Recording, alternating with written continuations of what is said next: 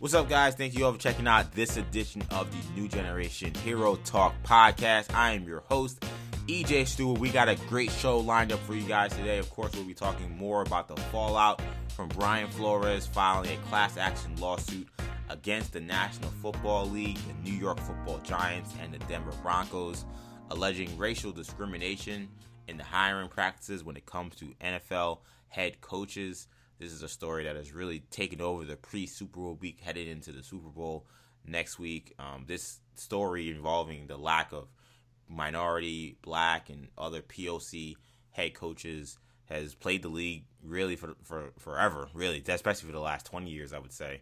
And coming into this head coaching cycle where we only have right now one black head coach in the NFL already was a major story. And I think Brian Flores kind of brought the lighter fluid and the TNT and really kind of blew this story up to really beyond a sports lexicon, more on like a worldwide kind of news story at this point. So we'll be talking plenty about the fallout from that. Speaking of NFL head coaches, we've had plenty of them hired over the past 2 weeks. We'll give you guys the latest update on how the NFL head coaching cycle is working. Very interesting when you consider the names that are being hired. Not too many names of guys that were former NFL head coaches. A lot of OCs. We'll talk about what that means, if there's anything to take away from the people that are getting picked for these jobs. And we'll wrap the show talking about the NBA All-Star game, the NBA All-Star Reserves. We're recording this podcast on a Thursday night. All-Star Reserves got dropped, just like every year. Whenever they have an NBA All-Star Reserve reveal roster, there's plenty of conversation, plenty of debate about who got snubbed, who didn't.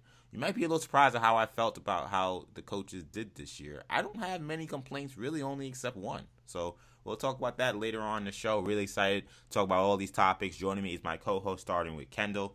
And Kendall, before we get into the Brian Flores stuff, we'll have next week a major Super Bowl episode of New Generation Sports Talk. There's a very good chance it will probably just be only Super Bowl next week. Very excited about this game, Kendall. I think that, to me, there are three things I learned about this matchup from last week's Championship Sunday. Number one, Joe Burrow is him. Number two, Odell Beckham is right. And number three, I may be tripping on the issues regarding super parity in the NFL. Because, Kendall, for a long time I've been a stickler about how I thought the hyper parity in the league had led to there not being very good teams or, great teams in the NFL. And one could argue that I'm not sure if these two teams qualify as what you would consider all-time kind of great teams. Maybe the Rams on a talent level basis. The Bengals have been kind of an upstart, kind of a surprise story, a young team kind of on the rise. They definitely wouldn't, I don't think you could think of it as a great team, though, if they win a Super Bowl. Obviously, that changes things. But I sat back, Kendall, and I got to admit, in my old age, man, I must be getting soft. Because this evening, I'm on my phone, going through Twitter. I spend way too much time on Twitter, by the way. I need to start cutting down my Twitter time. But I'm on Twitter. I'm scrolling through. And a shout out to Cincinnati.com. I believe that's the website for Cincinnati news website. And they posted a compilation of fans celebrating the Bengals making the Super Bowl, on the game-winning kick from Evan McPherson, Kendall. And yes, it wasn't just, you get the normal bar reactions where it's just a bunch of crap people yelling and stuff. And that's cool. It always looks great. Always looks fun. But I thought this was done, whoever cut this did an amazing job. And just the way the story kind of told itself, first the kick, then showing the fans at the stadium, then maybe showing a couple people once the field goal went through, maybe at the bar. But then, Kendall, they got these intimate videos people shot, which is happening more and more nowadays. People are taping their reactions to certain things. Of the people, once they kind of, it settled in that the Bengals were going to the Super Bowl. And there are people crying, Kendall. There's people in tears, people who thought they never would see this before. People just could not contain their emotions about their happiness about seeing what has been a pathetic franchise and a hapless franchise for so many years make it to the mountaintop of the National Football League. And I watched this, and Kendall, it was like waterworks for me, man. I'm getting soft. Yeah. I'm getting emotional watching this. And maybe it's because I'm a Jet fan, and I thought Jets about it having, Vikings too, and you're a Viking fan, so maybe we're both suckers for this particular media, because as a Jet fan and you as a Viking fan, Vikings never won a Super Bowl. Jets haven't won a Super Bowl since Joe Montana waved that number 1 as he walked off the field of the Orange Bowl in 1970. Like, neither one of us have seen our teams. Neither one of us have seen our teams not only win a Super Bowl, even get to the Super Bowl. We've never seen it. The Bengals have been in the Super Bowl before, but it's been a long time. But a lot of these people who haven't seen it in a long time or have never seen it, people that were crying in these videos, I've never seen that, and it struck a chord with me. I was like, yo, this is amazing. This is like really amazing that this is happening, and it spoke to me about like just the power of the parody and the power of the Shield, in the sense that, unlike the NBA, unlike Major League Baseball, we're not as enamored with the idea of, we got to have New York, we got to have Boston. The only reason why we'll care about this is, or the country will care about this, is if New York or Boston is involved. And I admit, in LA, LA is involved with this, but it's not the same in terms of the impact of having a major market team in the big dance, or in the big game, as we call it. So of course the big dance is March Madness. Like, to me, that video really sent it home, and why people are so invested in this game this week. This idea of this underdog franchise in this city of Cincinnati that is really it's a big city, so to speak, but it's more like a big town really than even like a big city, and how they're rallying around this team and what this meant to this community. I got emotional, and I'm watching this and I'm like, man, this is why parody in the NFL works, because you get moments like this that you'll just flat out never see in the NBA. You're never gonna see the Sacramento Kings in the NBA Finals. You know what I'm saying? Baseball, because of the analytics advancement and Moneyball kind of stuff, you're starting to see some wacky team, Tampa Bay, getting into the World Series a bunch of times. But typically, a lot of times, it's like, you ain't going to see them small market teams in there. They're just never going to be in it. It's just, they have no hope. Maybe they can get the playoffs every now and then, that's it. The fact that the NFL, is this true idea that a team could be literally at the bottom, get a superstar like Joe Burrow, and all of a sudden you're right there, it changes us everything. And I gotta admit, man, this is the most excited I've been for a Super Bowl matchup that I can think of in a long time. I think a large part is because there aren't the usual suspects involved. Yeah, no, I mean, I feel like, certainly well said. I mean, I think another part of that is when you have the parity, like in the NBA, even if beyond the market, in the NBA, if you have a team like the Cleveland Cavaliers make it, maybe that was a little bit of a stretch because that was a city that hadn't seen a championship in years. But when you see a Cleveland Cavaliers make it, or you see a Golden State Warriors with San Francisco as a big market, but not a team that's you look at as this is one of the flagship franchises of the league. Those things aren't as surprising when they happen because you got LeBron, because you've got Steph Curry. When teams make it in the NBA, typically they're kind of supposed to make it. Right. Even the Milwaukee Bucks, when they made it last year, it was sort of miraculous because they beat Brooklyn, but they still had this is a team that was at the reigning MVP back then. Yeah, you had the reigning MVP. Number one seeds the previous years, and they kind of so it wasn't there. There was nothing really that shocking about it. It was just, wow, pinch myself. The Bucks, we haven't made finally it in a did long it. time. Yeah. Finally, Giannis got us over the hump. The Suns thing was pretty shocking, but still, what were they, 2 seed? Yeah. Those, like in the NFL, and even just the impact of like the entertainment value. Now, me and you are basketball heads, and we love the NBA Finals. It doesn't matter who's playing, but sometimes for a lot of fans, it's like, oh, Milwaukee and Phoenix, whatever. Right. Maybe, and I don't remember what the ratings were, to be honest, at this moment in time. Maybe someone like Giannis could boost the ratings where it doesn't matter. But again, with the NFL, you don't worry about that as much, and it's for stories like this. Right. And so for the individual fan bases, the only fan base right now in the league that would be like that Golden State Warriors would be Kansas City. Like at this point, they kind of don't really care one way or the other. Of course, they want to make it, but and then like the New England, when Brady was there. But like for the most part, almost all 32 fan bases kind of don't know if their team's going to make it. would be almost surprised if they do, and would finish themselves in the same and have a very similar reaction to those Cincinnati Bengals fans. Like you said, that is a thing that's almost exclusive to the NFL. It like again, awesome video, and yeah, this matchup is going to be terrific. I'm excited to preview it next week. I mean, what an awesome win by Joe Burrow last week. Shout out to the defense. LA Rams as well. Yeah, shout out to that Bengals defense. Yeah, Lou Burrow's getting a lot of credit. Lou Amarillo, the DC, did an excellent job in that second half. Not really sure what happened to Patrick Mahomes. That's going to be a storyline all season. It's going to be how can he rebound from, one of the worst halves of football in his career, on the biggest stage, one of the biggest stages he's played on in his career. So, yeah, I mean, quite the playoffs it's been so far. Quite the last 2 weeks it's been. So we'll see if the Super Bowl can top it. Like I said, next week you'll have a full Super Bowl show talking about these matchups in a more intimate detail. I think it's a very intriguing matchup. Yep, go ahead. I was gonna say, the weekend not only brought us the Super Bowl, but I mean not the Super Bowl, but the Super Bowl matchup, but it also brought us the subsequent retirement of Tom Brady. Yeah, this week this has been and unretirement and re-retirement from Tom Brady. Yeah, this has been like one of the wildest weeks in the history of the NFL, in my opinion.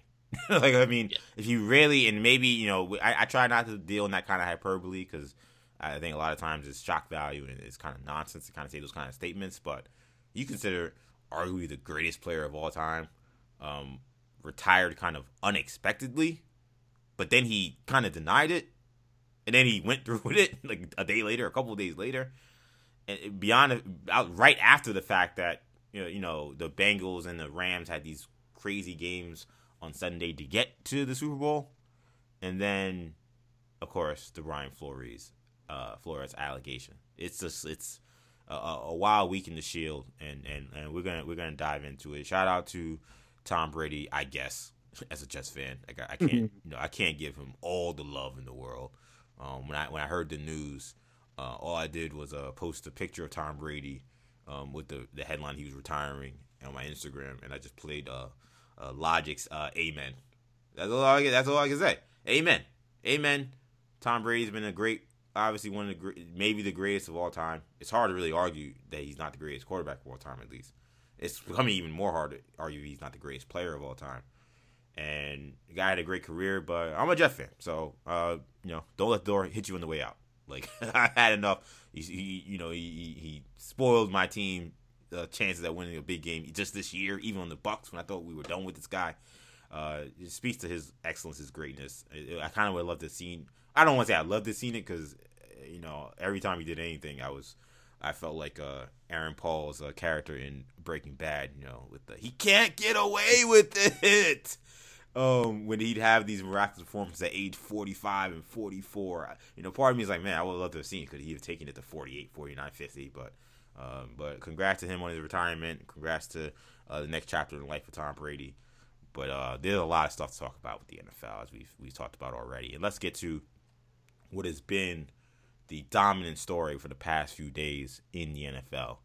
Former Miami Dolphins head coach Brian Flores files a class action lawsuit against the National Football League, the New York Giants, and the Denver Broncos, and the Miami Dolphins, who I missed out in the previous open, for a racial discrimination when it comes to head coaching hiring. So here are the allegations, Kendall. It starts with the Giants, where you have the situation where Brian Flores is interviewing for the New York Giants. Brian Flores, a Brooklyn guy, New York kid. So, if you know anything about grew up a Giant fan. Grew up a Giant fan. You know anything about, forget about you being a Giant fan. Know anything about being a New Yorker. And you're interviewing for the New York Giants football head coaching job. I mean, that's as big as it gets in New York City for someone who's from this area. So he's interviewing for this job, probably a dream job kind of situation for him. And he gets a text from former boss and I guess pseudo mentor Bill Belichick, who he was a top defensive assistant under when he was with New England. And Bill Belichick texts him, "Congrats, man. Sounds like you're going to be the Giants head coach." This is before Brian Flores interviews with the New York Giants. Brian Flores, it's sad seeing these texts. You kind of feel like you've all been there, where you get excited about a text that wasn't to you, and then you realize it was to someone else. And you're like, oh man, that would have been great if that was for me. And I guess it's not. And that's what you kind of see go through in this text chain that is screenshotted in the actual lawsuit. And Flores, when he gets this response from Belichick that he's going to get the Giant job, he's like, "Wow, really? I didn't even interview with them. I interviewed tomorrow." And Bill's like, "Oh, well, I heard from the Giants and Buffalo that you got the job." And from there, Brian Flores realized something is afoot, because he's like, "Why would Buffalo know that I'm getting a head coaching job with the Giants?" And an argument saying, well, maybe they told Daboll to get lost or whatever. But that would have been very weird. Like, you would think he would have heard it from Miami or someone else. Yeah, so he's all connected dots. He's like, wait a minute. My name is Brian, and the other guy who's trying to get this job, his name is also Brian. And he also worked under Bill Belichick. Is it possible that maybe he thinks I'm Brian Daboll, not Brian Flores in these texts? And that is when Bill responds to Brian Flores saying, F this up. Sorry, I thought you were Brian Daboll. I heard he's the guy getting the job. Sorry about that. And then the sad text at the end, Kendall. And we all got this, Kendall, text when you get the bad news. And there's really not much you could say other than just thanks, Bill.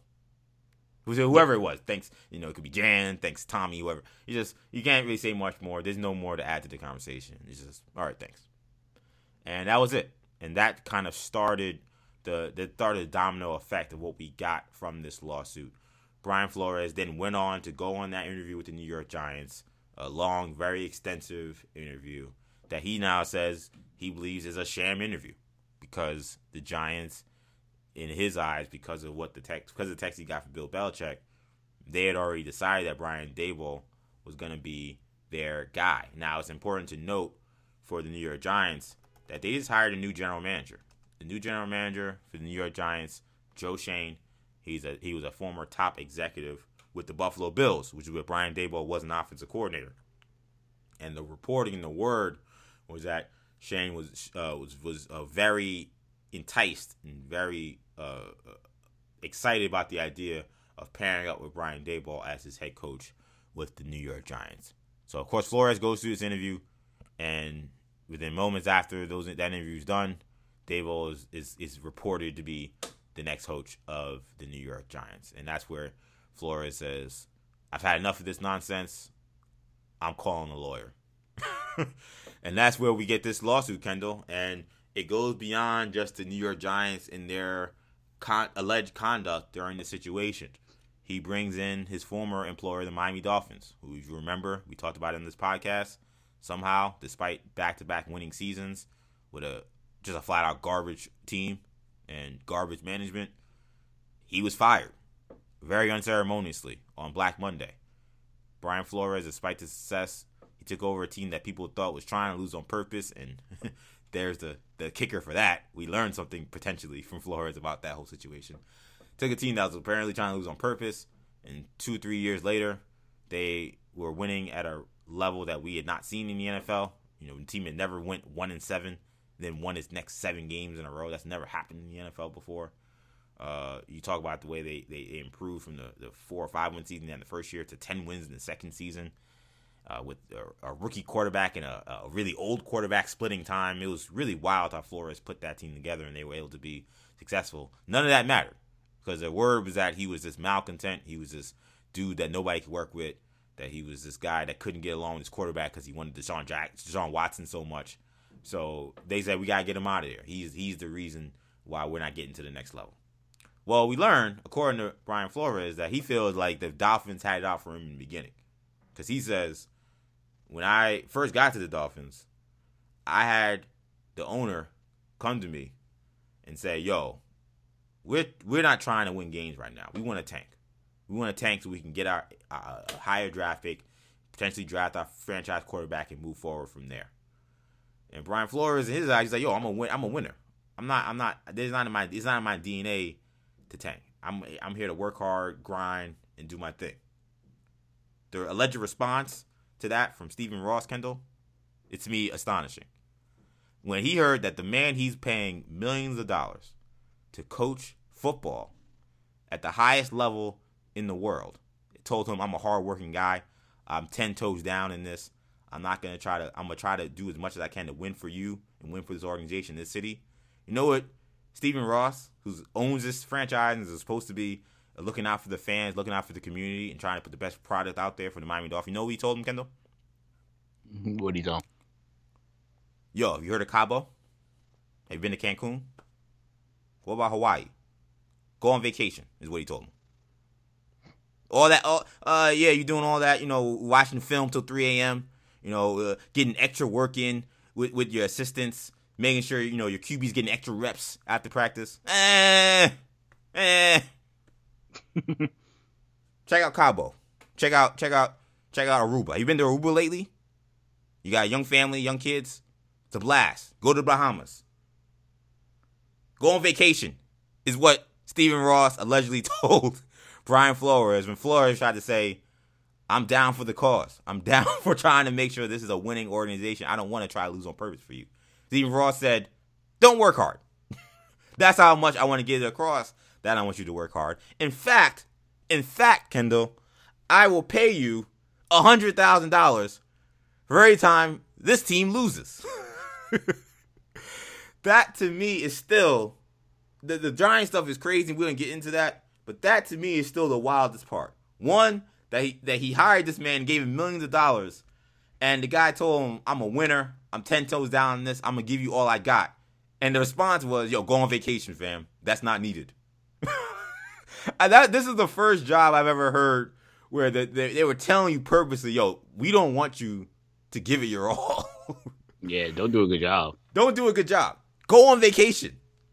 And that's a part about this that's funny to me, Kendall, is you have situations where, and we'll get into the meat of this in a bit, but, tanking happens in the NFL, and we'll explain that later. That's not... It happens in sports, all sports. In sports, you're right. That's not this egregious.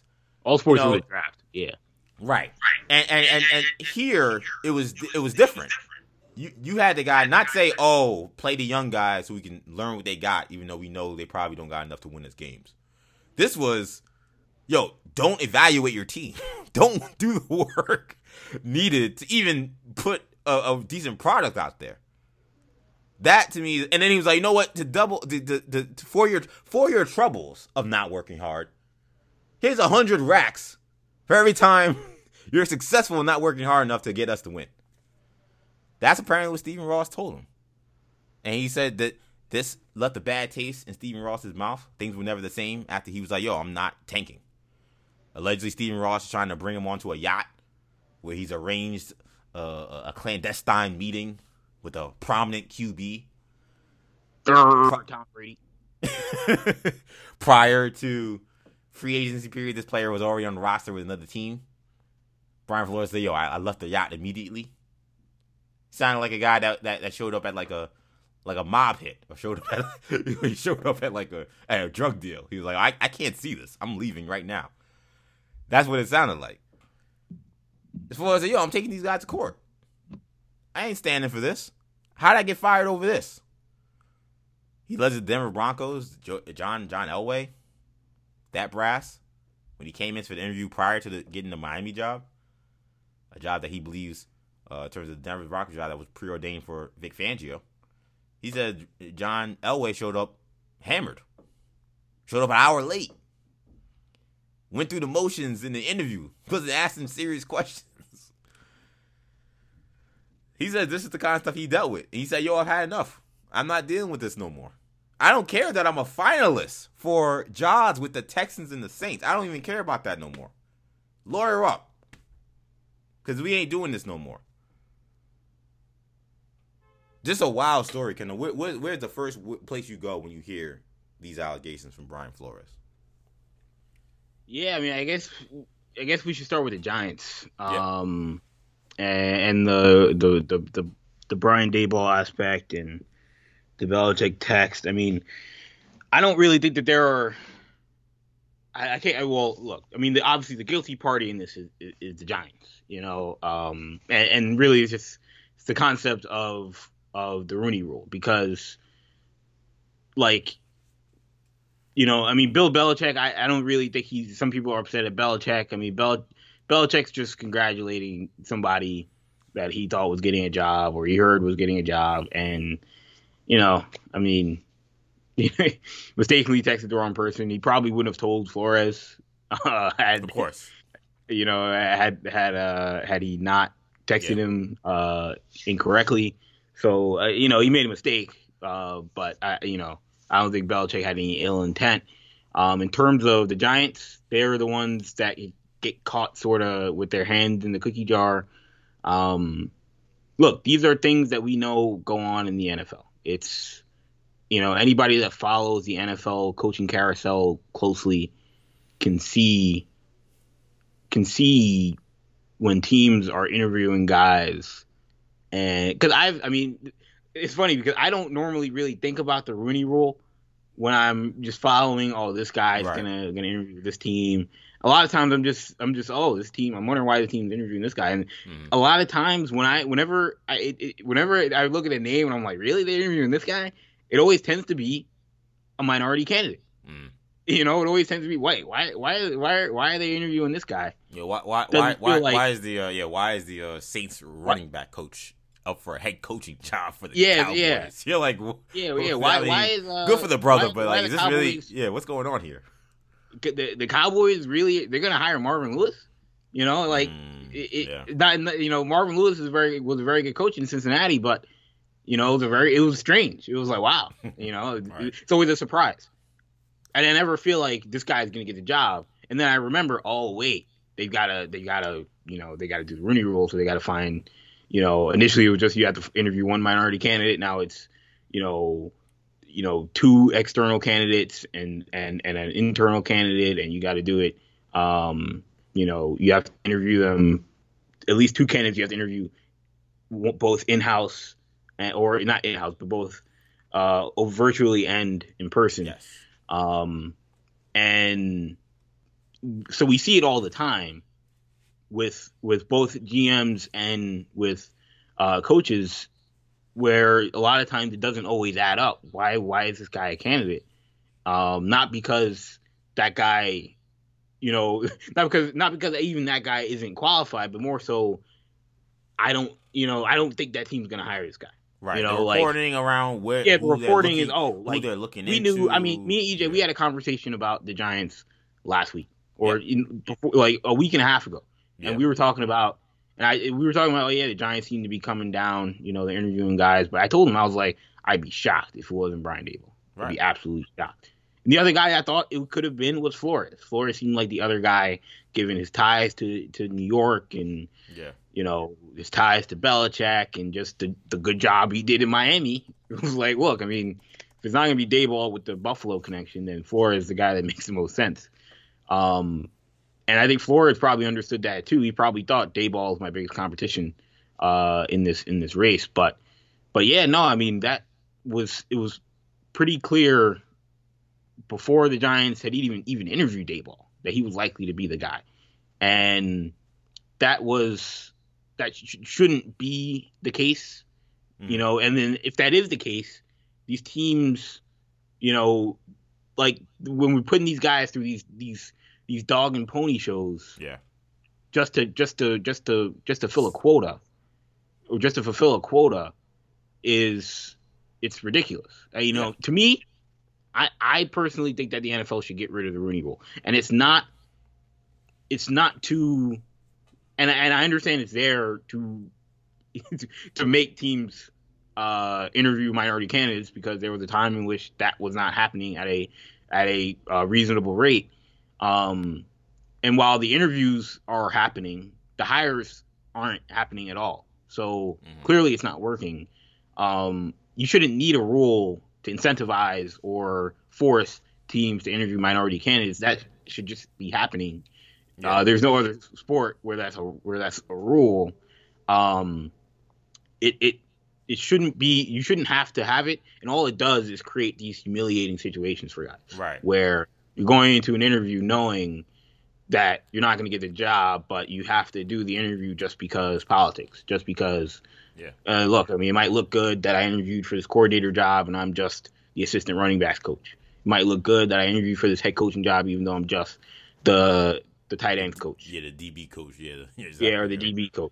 You know, like, and that's, you know, that those sort of politics are played in the NFL, and that's fine. But again, that shouldn't be forced. If that guy, if a team is bringing in a guy for a job interview, they should be seriously considering that guy for the job. And I don't know. I think the Giants may have been seriously considering Brian Flores as a candidate. But if you've already made your decision, there doesn't need to be two lines of connection. If you've come to that decision. And I don't know. I don't know what the NFL. And I have other measures that should be changed, but that's my initial take. Very well said, Kendall. The Giants, they came out with a statement. The allegations that the Giants' decision had been made prior to Friday evening, January 28th, is false, and to base that allegation on a text exchange with Bill Belichick in which he ultimately states that he thinks Brian Daboll would get the job is irresponsible. That text exchange occurred the day before Daboll's in-person interview even took place. Giants ownership would never hire a coach based only on a 20-minute Zoom interview, which is all that Mr. Daboll had at that point. In addition, Mr. Belichick does not speak for and has no affiliation with the Giants. Mr. Belichick's text exchange provides no insight into what actually transpired during our head coaching search.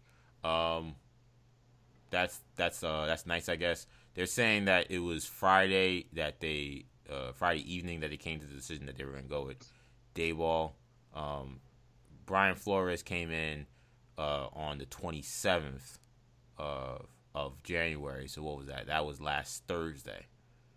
You know, if the guy really knocked your socks off, you're telling me, you know, you decided next day, we're going with the other guy.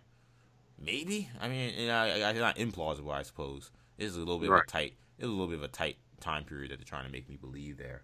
But I think so. One of the topics, and of course, you know, me living in New York City, plugged in New York City, you know, the Giants have been raked over the coals for this for a little bit. You know, this is a team that has never had a black head coach. They did have a black executive in Jerry Reese, who was the general manager for a long time. Of course, he was unceremoniously fired as a general manager, despite winning 2 Super Bowls. Meanwhile, the court jester that they had as a GM the last few years, I can't remember the guy's name now. Gettleman, yeah. He got a farewell tour. You know, apparently they didn't love Jerry Reese like that. You know, they didn't think he was Kobe. But apparently Dave Gettleman, who was a disaster as a general manager for the Giants, somehow he was Kobe, because he got to bring his family out in the field, take pictures with everybody, parade around the stadium, even though he ran the team into the ground. Jerry Reese was not offered that opportunity to say goodbye. He was again unceremoniously fired for his role, which was to bring Giants 2 Super Bowl rings in 10 years. But the Giants never had, besides Jerry Reese, black executive, never had a black head coach in their history. It wasn't until Geno Smith made a start, I think last year, a couple years ago, they never had a black quarterback, which that was stunning to me. That was actually, I think, a little more explainable than the coaching situation, because they had a weird situation. Eli Manning was their quarterback for like 20 years or some crazy long amount of time. And prior to that, black quarterbacks were discriminated against, so we weren't having a lot of black quarterbacks. So that seemed a little more, I mean, not to say that the discrimination before was good or fair, but that seemed a little more explainable, that the Giants were kind of just like everybody else, and they ran to a franchise quarterback who didn't have the job forever, who never missed a game. That, you know, that maybe you can believe a little bit. But the coaching thing, a little, considering the busters they've had as coaches, because they've had busters. Shermer, McAdoo, the guy that Joe Judge. I mean, come on now. They've had busters as head coaches. And you're like, you know, you couldn't get no black dude in there at all. Not at all. You know, it looks a little suspect. So they've been raked over the coals for this for a little bit. And, you know, there have been people trying to make their defenses for the New York Giants. You know, shout out Tiki Barber. He was very adamant. He doesn't believe that the Mara family and the Giants organization are racist. And you got to acknowledge and respect the perspective of people who are on the inside, who do know these people. I don't like when people say, "Oh, well, you're irrelevant because, you know, you're not pushing my agenda." That's not fair. That doesn't negate these people's experiences because you might not have the perspective or the same opinion that you have, especially if they have a knowledge, educated opinion. What I will say is what frustrates me about this conversation around the Giants and some of the bail people trying to shoot them is what I see often, Kendall, is this impetus and this like immediate thing to be like, okay, Brian Daboll sues the Giants. Wait, it's not. You can't say they're racist. Don't say they're racist. Don't say they're racist. You can't do that. That's unfair. That's one of the worst things you can call somebody. That's like we gotta stop and hold the phone before we damage this, multi-billion-dollar company where the owner is a billionaire. He's owned the team. He's inherited the team from his dad, and like we gotta protect that. We gotta protect that. But these black men who keep not getting job opportunities, who keep going through sham interviews, who keep being embarrassed because of the system in the NFL, they're secondary to some of these folks who want to jump to the Giants' conclusion. Do I think the Giants organization is a racist organization? No, I don't think they're a racist organization in the flagrant term of like we don't want to hire a black coach and blah blah blah. There's racist. There's racist. There's institutionalized racism and there's systemic racism within the NFL that the Giants perpetuate, just like a lot of these NFL teams. You know what I'm saying? That is a fact. That's because we see that no black head coaches right now, besides one in the NFL. Giants have had none ever, and this is a result of a systemic problem with the league. But what annoys me is this race to be like, oh, we must protect John Mara. Why? Why must we protect John Mara right now? He has not done a good job as the owner. He is not hiring no black head coaches, and people have their opinion of why, and it's up to him to show us that he's not what people are alleging for him to be. But I guess what frustrates me is like the impetus when we see a clear injustice, which is that a league that's 70% black, most of the players are black, and by the way, Kendall, as you've seen, because you've been inside NFL circles, the staff, there are black people on the staff. It's not like, oh, the whole staff is white, so we ain't got no people to hire from. Like there are people, and that's what Brian Flores said in a lot of his interviews he's been doing recently, is that, plenty of coaches on my staff that I know will be great head coaches and it can lead, franchises. Like there are black people they can hire, but they're not being put in the position to be desirable, quote unquote, or they're not just flat out just not getting an opportunity. And when we race to say, oh, but let's really make sure we're being very careful and kid gloves about how we describe what the Giants are doing and not aggressive in trying to stop the issue of this inequity and this discrimination that we're seeing with minority coaches in the NFL not getting opportunities. It tells me that you don't take this problem seriously.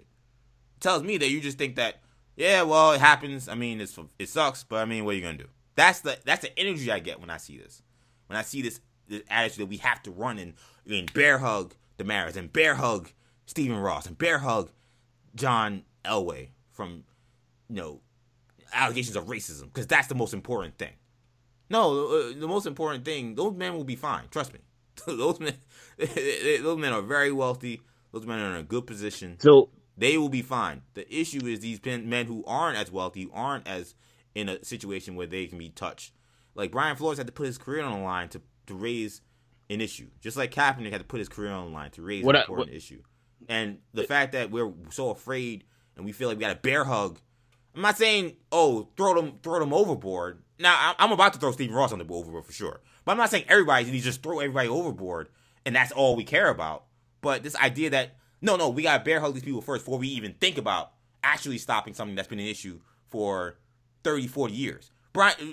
John Mara having issues like, oh, your organization looks suspect. It looks kind of racist to me. It's something that, maybe a few people were talking about, but that's not something that, was a basic thing that wasn't a basic belief. A lot of people didn't know the Giants never had a black coach until this whole thing happened. Like, this is a new thing for John Mara. He's dealing with this literally this week as an actual kind of crisis. Brian Flores and some of these men that have been in the NFL circles for 20 years, 15 years, 10 years, however long, something like 30, 40 years, they've been dealing with this for their entire professional careers with nobody looking out for them. So I'm saying let's keep the energy where it needs to be, and I'm not going here and coming on this podcast to bear hug John Mara from racism allegations. That's not happening over here. Sorry. And what I think's the biggest issue, because honestly I think the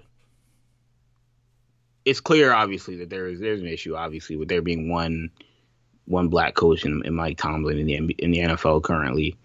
And I think what people jump to is how do we fix things? And look, I think getting rid of the Rooney Rule doesn't fix anything. It just gets rid of the humiliation aspect. Right. It takes away the cover that these teams have. Look, if you're going to be serious about diversity, then you shouldn't need this. Of course. And if you're not, then we'll see who's about it and who's not. But in terms of how do you fix it, that's a harder conversation to have. I've seen people talk about ownership, and while I think there being minority ownership in the NFL is important, I don't think that.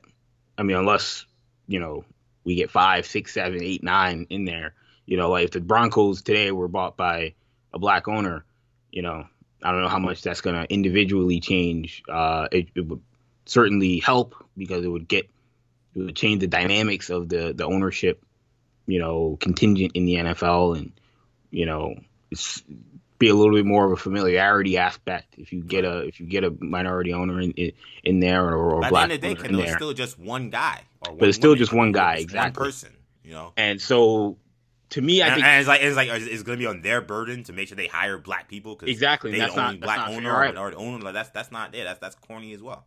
Yeah. So what I think needs to happen, because I think I won't say it would dramatically or drastically change things, but I think it would be a strong step towards promoting diversity and inclusion at the coaching level.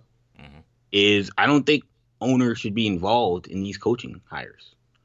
I don't think owners should be involved heavily in these coaching searches. I think interesting. So you think that the coaching search and process should really be something that's only done by football personnel, by football operations. And then a recommendation would then be made by football operations. This is who we believe we should hire, and they tell you the owner why. signs off on it. And I do think for me, I think the ownership needs to have some flexibility to say I don't feel that for whatever reason. Yes, just go and draw. But I think that's not a. I see where you're going. And that recommendation can be given to the NFL, can be vetted. And if they're again, it sounds similar to. I don't know if you remember, Keno. It sounds similar to how when Magic Johnson got fired from the Lakers. It sounds similar to how Rob Pelinka was trying to explain what the hierarchy, the hierarchy or the power structure. I combined two terms. Where it was with the Lakers when Magic got fired. They're like, how does this even work? Because you're not a president and what's going on? So he was like, I make backroom recommendations and then I send them to Jeannie and then Jeannie then signs off on the recommendation whether she wants to do it or not. I think the Knicks kind of had a similar deal when it came to dealing with people like KP, in terms of getting the ownership. And that's the thing about that's the thing about, and that's my crux is that when you look at other sports, particularly in the NBA is the clearest one, because people look at the NBA and say, well, look, there's 14 black coaches in the NBA out of 30 teams, and that's let's be honest, that's a recent occurrence. There was a time in which the NBA not too long ago had a similar issue, but there are now 14 black coaches, and we're doing really well right now with the NBA, and there's only one black owner. What's going on? Owners aren't that involved in that in the NBA. I don't think owners care that much, besides a select few, who the coach is, and they leave that up to whoever's running basketball operations. When you look at the Knicks, James Dolan isn't heavily involved in hiring the head coach of the New York Knicks. Does he know who the person is? Of course. Right. Does he probably meet with the person? He definitely meets with them, yeah. Of course those things happen. But the person who's in charge of making those decisions is whoever is running basketball operations. Right. And in the NFL, it's a stark difference. You're right about that. The owners, we look at what was going on with Minnesota Vikings coaching search. It seemed like the Wilfs really wanted Jim Harbaugh. and the Wills for making their power play for Jim Harbaugh. And when we hear about the Raiders coaching search now, the Raiders also had a general manager coaching search, so that's a little bit different. But still, when you hear about the Raiders, what we hear, Mark Davis really wanted Josh McDaniels and Dave Ziegler combined. He didn't hire a GM who then hired the head coach. Right. We look at the Giants situation. Obviously, Joe Shane was hired before Brian Daboll, but it seems as if they may have been a package deal. Those that shouldn't happen, you know. And again, if it wasn't a package deal, then that's fine, I guess. But regardless, you know, look, if and I'm not saying owners are forced to not be involved. If Jerry Jones wants to be the GM, right, if he's part of football operations, then he should be involved. Yeah, that's fine. You know, but we can't have people that aren't football people making these decisions. Because that's John Mara, he's not a football person. Right. He knows football to a degree, but he's not an expert. He's not. I mean, it's no different than you and me. Let's be honest. NFL head coaches, nobody knows what the secret sauce is. No, because they keep firing 7 every new Everybody year. keeps getting. Everyone's bad at hiring head coaches. So what's to make me think that these owners even know what they're talking about? And when we talk about the issue of the lack of black candidates and black head coaches, that's what makes it also egregious. Because if you were saying, well, look at the NFL coaches we have. They're all very exemplary, do a great job. There's not much turnover. So, like, okay, you could say maybe they're not enough black coaches, but at least the guys we hire are successful. The guys you hire regularly are busters. That's the thing. There's no clear. A lot of guys who keep getting fired every couple of years. Again, it's like a Groundhog Day. Every year, it's going to be about 7 new dudes coming in as NFL head coaches. And, like, you can't point to say, well, we've been successful at how we've been doing things. No, you haven't. You lost a lot of money doing it the way you've been doing it because you keep cycling through new guys every year. The Giants keep getting a new coach every 2 years. So they don't know. They're not doing a good job of getting a leader in the locker room. That's the issue. Like the head coach. It's too subjective and too impossible. I mean, it's like drafting. It's or scouting. It's too subjective in terms of really figuring out who is, because you're trying to predict. Anytime you're trying to predict, you're going off your gut. You're going off of no real, you know. You're just hoping. You're hoping for the best essentially. And when we're talking about, because again, people talk about, oh well, do NFL owners? Do I think NFL owners go on a coaching search and saying I want a white coach? I don't know. Probably not most of them. But what I will say is that when these conversations of hiring a head coach are so close, the difference between Brian Daboll and Brian Flores, I don't know. Either one of them could win a Super Bowl or flame out in 3 years. It's very possible. But I think I think 9 times out of 10 the tie is going to go to the white guy, and that's what we've seen. Yeah, and that's the issue. And I think also the issue being that, you know, these guys who do have head coaching experience and some level of success, like, you know, I think that, you know, and you know, you call a Brian Flores Daboll thing a toss up. I think to Brian Flores, he would find that to be insulting. He's like, wait a minute, I have been a head coach in the NFL. I have, you know, I know he wasn't. It was like he was a de facto coordinator in New England, but I was essentially I was the defensive play caller for a team that won a Super Bowl. Like Brian Daboll, you know, has been around Belichick, and he's done a great job with Buffalo offense. No one can argue that. He won national championship in college. That's great as our OC. We can't forget that. But still college. I think with him, he's like, I've done it at the biggest stage, at the highest level, being a head coach and winning, being a coordinator, pseudo, and winning a Super Bowl. And here I'm being told, and Daboll is a very good candidate. I think both of us agree he's a good candidate. But it's like, for him, he's just like, this guy's never, you're hiring him to do something he's never done before. He's never been a head coach. And you're telling me that not only am I not equal, that I don't even deserve a shot at the job against a guy who's never done this before. And that's, I think, where the insulting and the discriminatory part in Flores is heading for a lot of these black coaches come from. You know, I heard, Marvin Lewis on First Take talking about the experience of going into some of these head coaching situations and being a guy who's coached in the NFL for 20 years. Like, that should mean something. Yeah. Like, being a head coach and actually having some level of success. We all can agree, Brian, you know, it wasn't perfect for Marvin in Cincinnati at all. We can all agree it wasn't perfect for Brian in Miami. I think we all think he did a damn good job, but it wasn't perfect. Like, but the idea that I'm gonna get to in the next topic, the idea that the unknown commodity in the NFL right now is more valuable than the known commodity, and that's what's sad about and it hurts thing. and it seems to hurt the black coaches more, than the white coaches. That's what's sad about the Miami Dolphin thing that we're gonna get to. Like, yes, let's get to it. The reason Brian Flores didn't get this Giants job is because that Miami Dolphins team in year one was so handcuffed by management and encouraged to lose by management, upper management, and ownership. Like, the bad part of his record, for the most part, is that first season.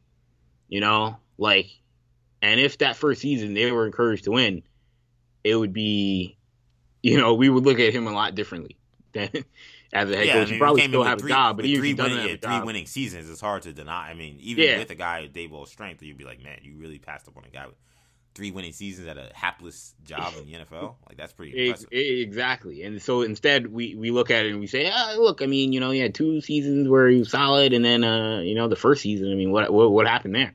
Oh, well, I mean, the owner was offering him bonuses to lose games. So, but yeah, because to me, this whole part is the most egregious part. The Giants stuff is it's kind of like a tie goes to the runner deal. It's like, we see that stuff was messed up. Doesn't mean the Giants are racist. And, that might be hard to say because all these teams are doing it. And, they clearly got a GM who liked the guy who he worked with. It's a lot more, it's some things. It's a lot more nuanced, I think, as we can say, Yes. I think everyone can agree you shouldn't have guys going on sham interviews. That's messed up. That I think we all agree with. Anything beyond that, I think, is more muddy, which is why we see different opinions. Like, as I mentioned earlier, and I don't think that any opinion is like invalid, for people who are close to the Giants and want to defend them. But I think with the Miami situation is different because that's one of the issues that was striking to me, Kendall, with the Dolphins. Because in my opinion, Stephen Ross should be removed as a Dolphins owner. He can't be the Dolphins owner anymore, in my opinion. He can't own a national football team. Because, number one, this is essentially fixing games. That's what this is. Yeah, it's match fixing. When you're telling your coach, I will give you more money to lose games, that's fixing games. I don't care what your reasoning is. I don't care if it's, I want a high draft pick or I want whatever. Like, you're fixing the games for your own game. And you're willing to pay money. I don't know if this would have been, what I assume, and Hugh Jackson kind of talked about it a little bit. He said, I was paid to lose games too. Like, he said, I was getting these weird incentives that I didn't think made sense because they all were incentives that were based on us not performing well. Like, you got this higher draft pick, or you got more draft picks because of how things work. He's like, this isn't the kind of thing you should be getting money for. Which is, interesting. And look, let's be honest. That from a legal standpoint, that is a much smarter way of incentivizing losing. Yeah. Look, man. Shout out to Jimmy Haslam, man. If he was doing that, he was crossing his T's and dotting his I's because that's a little harder to be like, well, I don't know. Maybe they were pleased that you got more draft picks and whatever. Like, it's a little harder. We're optimizing asset acquisition, right? Yeah, that's a lot more. There's a legalese outlet there for them to shoot themselves some bail. Not so much here. I'm on a yacht and here's $100,000 to lose a game. This is fixing games. You can't have this. You can't have this on any level. You can't have this, especially when you have Stephen Ross, who has invested in the Action Network, which is a gambling consulting startup website. Now, people and to be clear, you can't go and gamble on the Action Network, which is important. I think because people say, you can't just say he's done a gambling website. It's not like he owns FanDuel. That is fair. I want to be fair to everybody. But still, you can't have an owner in the business invested in the sports gambling business. I don't know why that's allowed. I'm like, why is he allowed to do that as an NFL owner? That doesn't make any sense to me. But whatever. And Pete Rose can't get in the damn Hall of Fame again. I don't even want to get into what happened. We talked about last week, all that Hall of Fame stuff. But you can't have an owner, one, just do this, period, but then also be involved with a gambling website that gives people advice on how to sports bet. And just beyond, what are we talking about?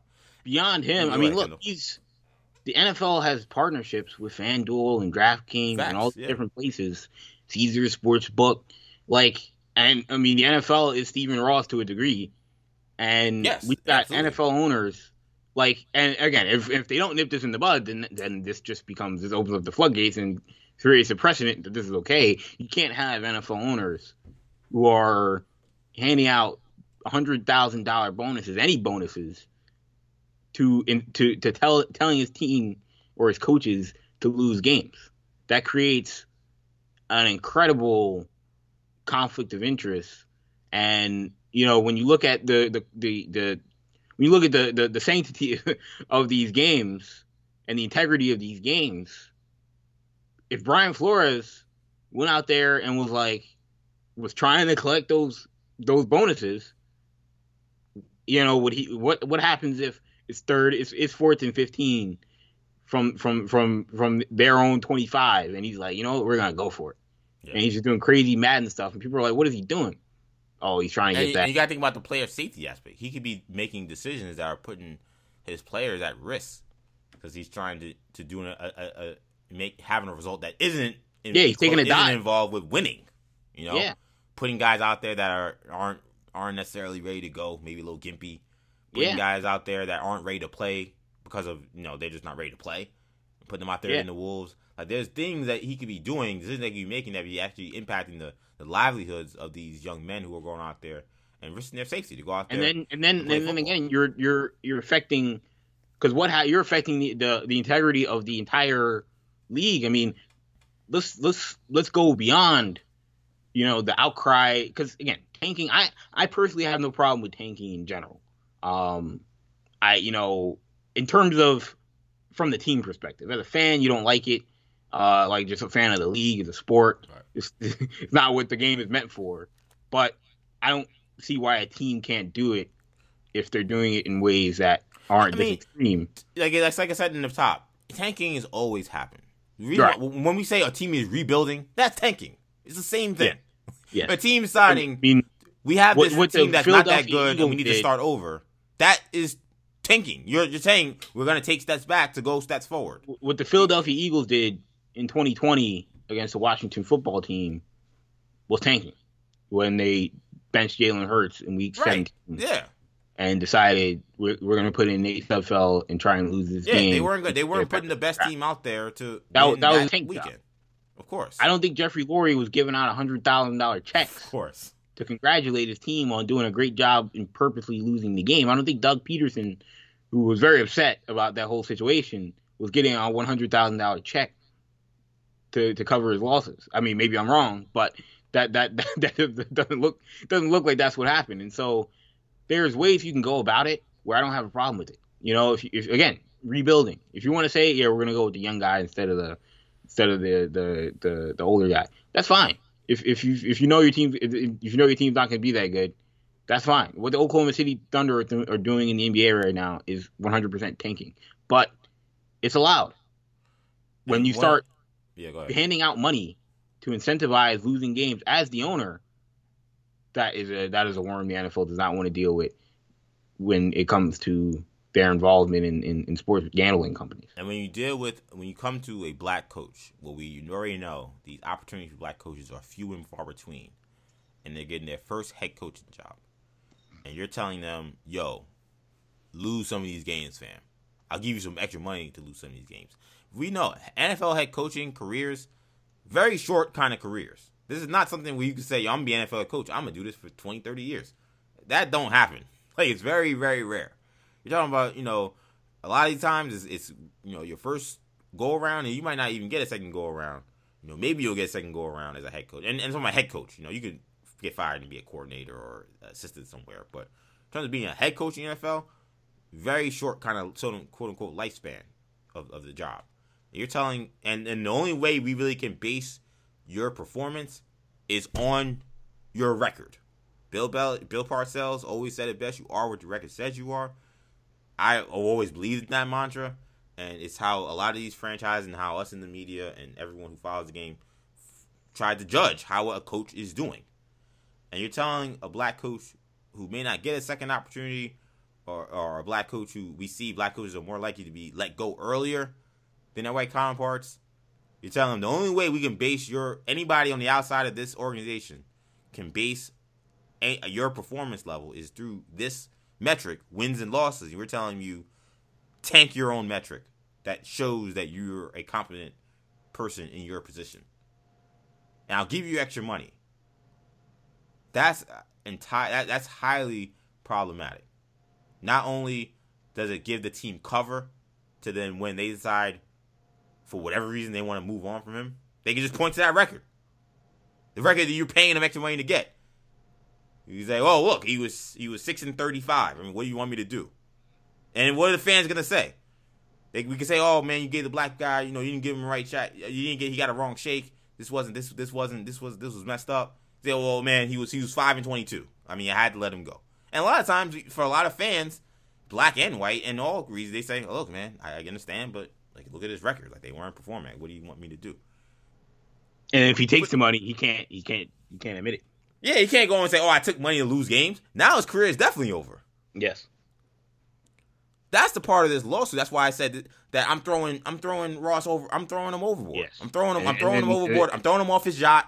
Tom Brady, I guess, can stay on the yacht. He's fine. But Ross I'm throwing him overboard. The yacht story. I mean, again, shout out to Brian Flores because he knows. If I have that meeting with Brady, and also my career is over. My career is over. Ross isn't gonna get. He's not gonna have to sell the team. Even if he does, he's still a billionaire. And they'll give him a slap on the wrist. They'll give him a fine, say tampering, $200,000, right? And that's it. But Flores would be out of a job. He'd be out of the league. So again, I mean, yeah, and then so to resent the guy for not going through with those illegal actions, and then so you fire him, man. And it's to me it's just foolish. And it's tough because when we hear the reasoning being he didn't want to play ball, he didn't work well with others, stuff that again you hear about black folks when people try to explain why they had to move on from them in any job field. It's not just NFL head coaches. When you hear about that, and you see, well, this is what playing ball meant for Stephen Ross allegedly. It meant, yo man, I'm 10 toes down trying to win you a Super Bowl. Yeah, that's good and all. Have you ever been to Fiji? Go to Fiji. Don't worry about studying that film. Don't worry about going down to college, this college team to scout this quarterback. Don't worry about that. You don't need to worry about that right now. Have you visited the Colorado Rocky Mountains? It's beautiful during this time of year. Have you been to Aspen? Gorgeous. In February. Put that playbook down. We don't need that. What are we talking about here? This is this is crazy. The NFL statement, Kendall, I think the last thing we can say on this before we move on. NFL statement on Brian Flores' suit.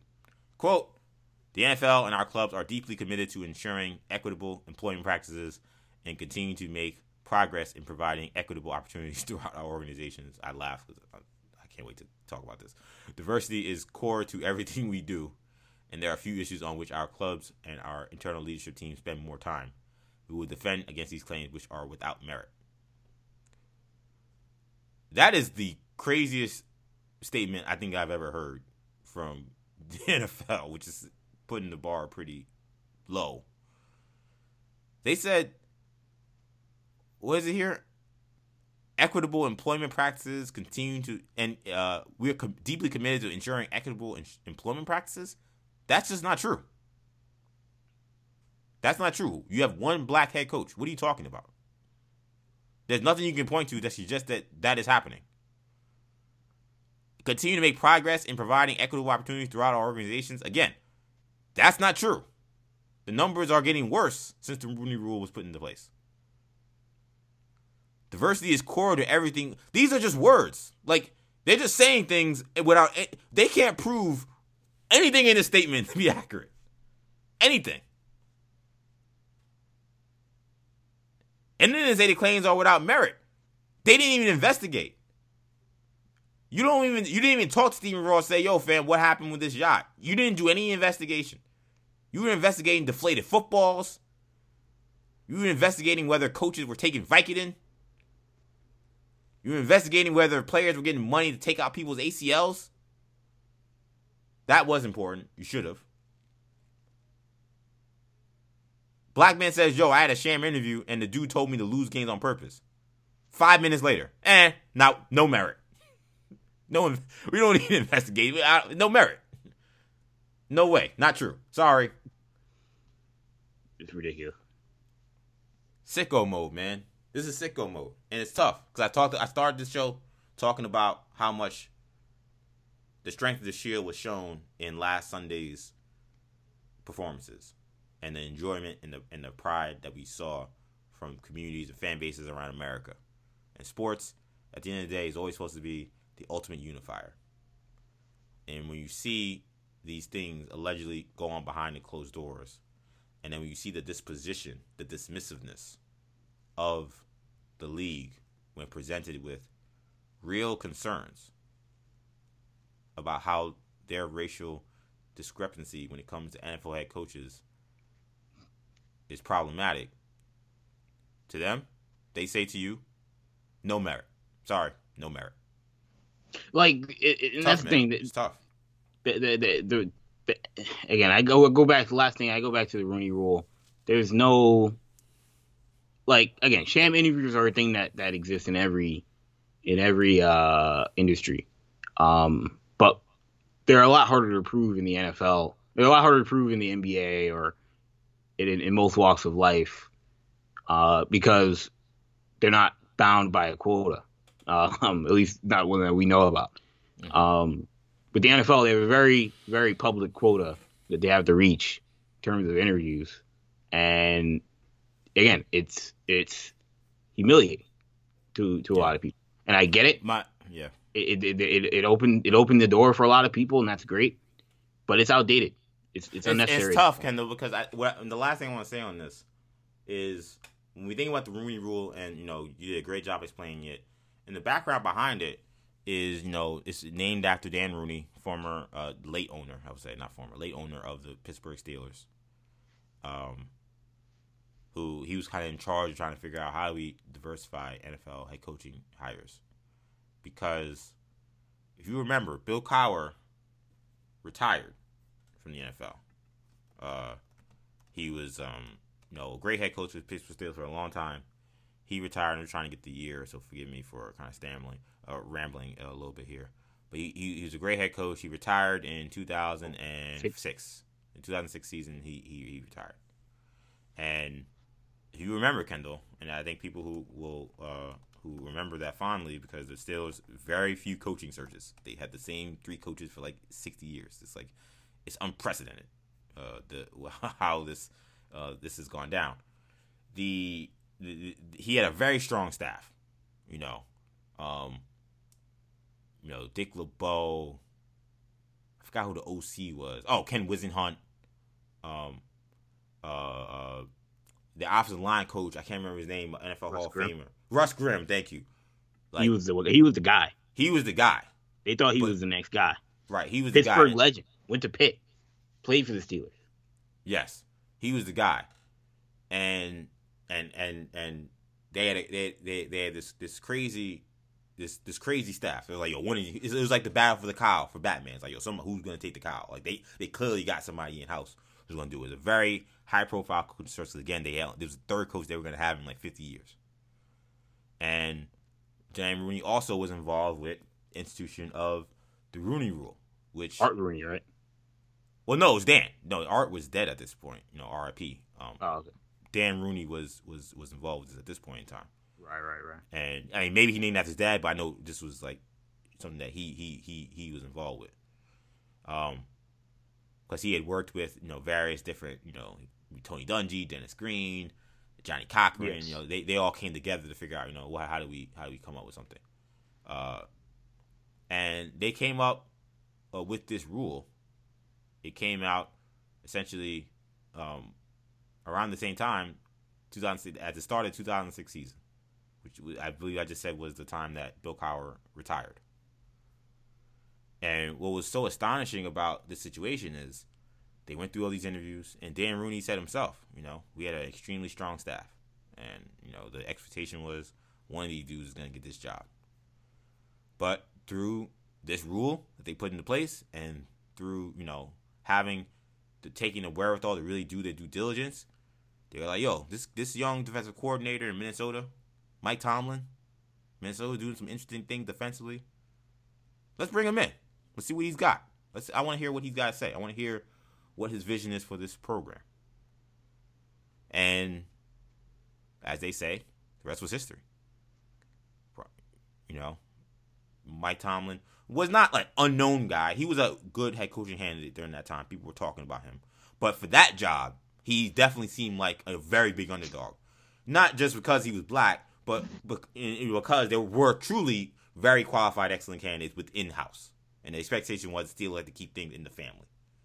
And they went outside the family and see like Pittsburgh and brought this black dude in here. And they said, no, we're going to make him the head coach because we feel like he's the best man.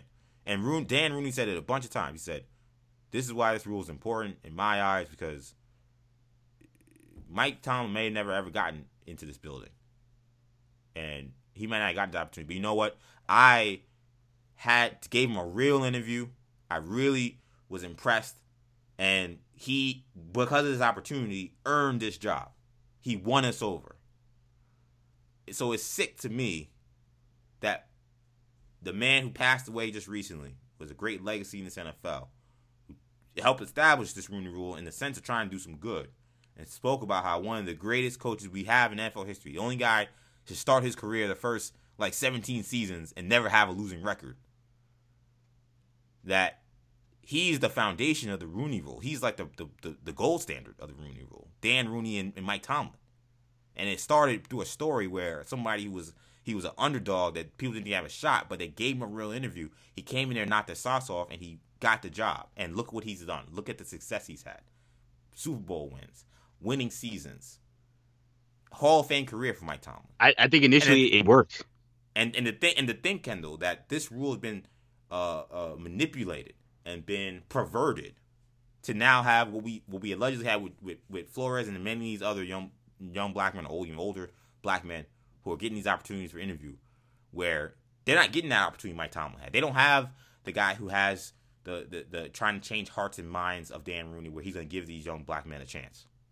They're going in front of people that are just like, yeah, it's all well and good. I gotta go to the golf course, or I had a night out at the bar last night. Can we wrap this thing up? That's what they're getting. They're not trying to see if there's some people out there that maybe they were overlooking. They're not trying to discover the newest thing, the new talent, something under the radar. They come in worried with their predetermined decisions, and in the spirit of something that was supposed to be so excellent and something that was so that worked out so well, literally, for the team that started this. This is what it's become. I just think that's sad. I think that was important to point out. Staying on that note a little bit, we're going to shift focus here. I want to talk about the NFL head coaching cycle. As we were doing this podcast, we had a new head coaching hire. We're going to go through them all real quick. So you got newest head coach now of the Jacksonville Jaguars. Guy you're a little familiar with, Kendall. Former head coach of the Philadelphia Eagles, Doug Peterson. Former colleague. We'll spend a little time there in Philly. Doug Peterson, former head coach, Super Bowl winning head coach of the Philadelphia Eagles. Now head coach of Jacksonville Jaguars, according to multiple reports as we record this podcast. Sure, it'll be confirmed maybe by the time you listen or soon enough. Other head coaching hires we had. Matt Eberflus, Colts defensive coordinator, goes to Chicago. Josh McDaniels, longtime Patriots OC, former Denver Broncos head coach, goes to the Raiders. Kendall mentioned that earlier. Your Minnesota Vikings, Kendall, had a very weird situation with your coaching search. Kevin O'Connell, Rams OC, expected to be the guy there in Minnesota.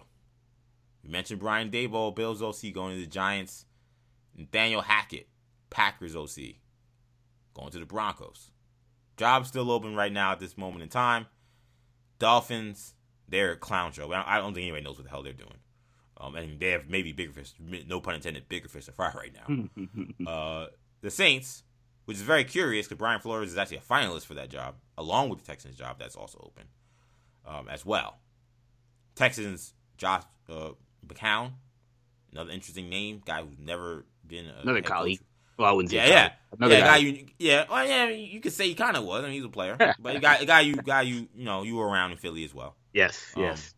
Is apparently, if not the leader in the clubhouse, one of the leaders in the clubhouse as we speak in that coaching search.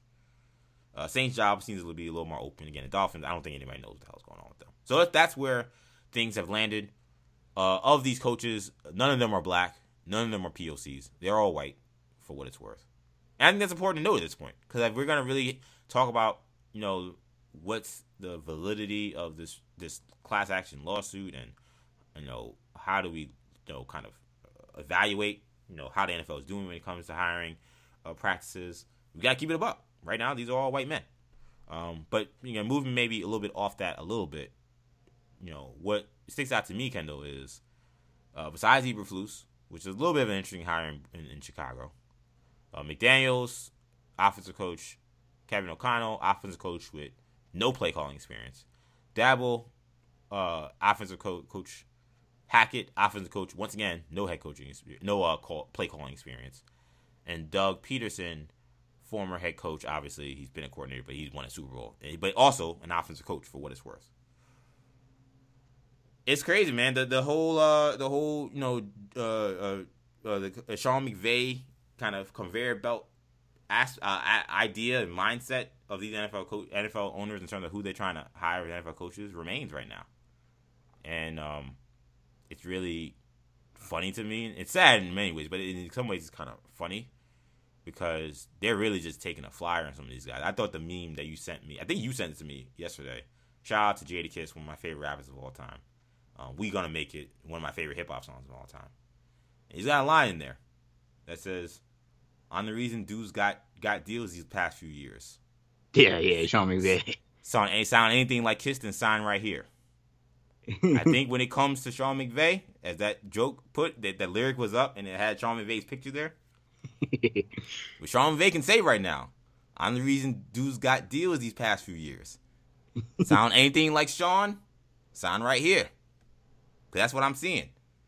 A lot of coaches, they run in some good offenses, some great creative offenses, but guys that necessarily didn't have the most experience. Some guys never even called plays. But these coaches, the owners and these general managers have all decided, I just need to get a guy who's kind of like that guy that's working out in L.A.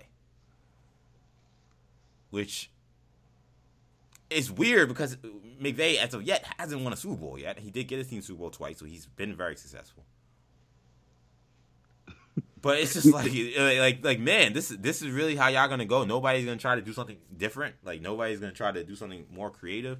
I mean, like the Jacksonville Jaguar situation was weird because the word was Leftwich was the leader in the clubhouse, but he was like, you got to get this clown GM out of here if you want me to be your head coach. Yeah, and the Jaguars didn't want to do it.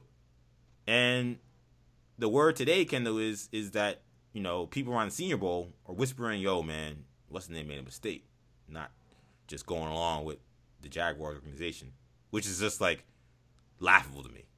The idea that someone, Leftwich, that's the word right now. I saw someone reported on Twitter, apologies to whoever put it out there, that the word around the NFL, the people at the Senior Bowl, is that Leftwich made a mistake, just like kind of stiff arming the Jaguars like that. She just took the job. Should took the job. And I got tweeted, I was like, it's crazy, fam. Like, what Leftwich, who won a Super Bowl as a coordinator, also played quarterback in the NFL, if that's worth anything. Right. Like, he has seen success, looked at the organization and said, I think the best bet would be to move on from this guy who just hired Urban Meyer. I don't know if he's the right man moving forward for my vision of this football team. It'd be better to have somebody who, I don't know, knows what the hell they're doing. and also, reportedly, wanted Bill O'Brien. Right. Yeah. Bill O'Brien. Bill O'Brien was a great idea. And Leftwich right now is being painted as, I don't know, maybe kind of a malcontent, maybe a little attitude, maybe a little stuck up, like how dare he. Right. And allegations is meanwhile, Shane and Dayball, there seem to be no problem with Dayball, who never won a Super Bowl, never played in the NFL. No problem with him coming in a package deal with the general manager that he wants, that he has familiarity with. Josh McDaniels can get his own guy. He can get his own guy.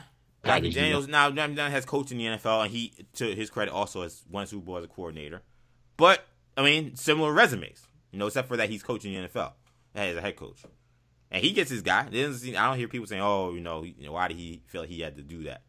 Leftwich said, I think we should get my guy in here because even beyond the fact that my guy is good, your guy ain't it. Everybody knows that. Jaguars fans have been protesting. Yeah. Fire Palkey.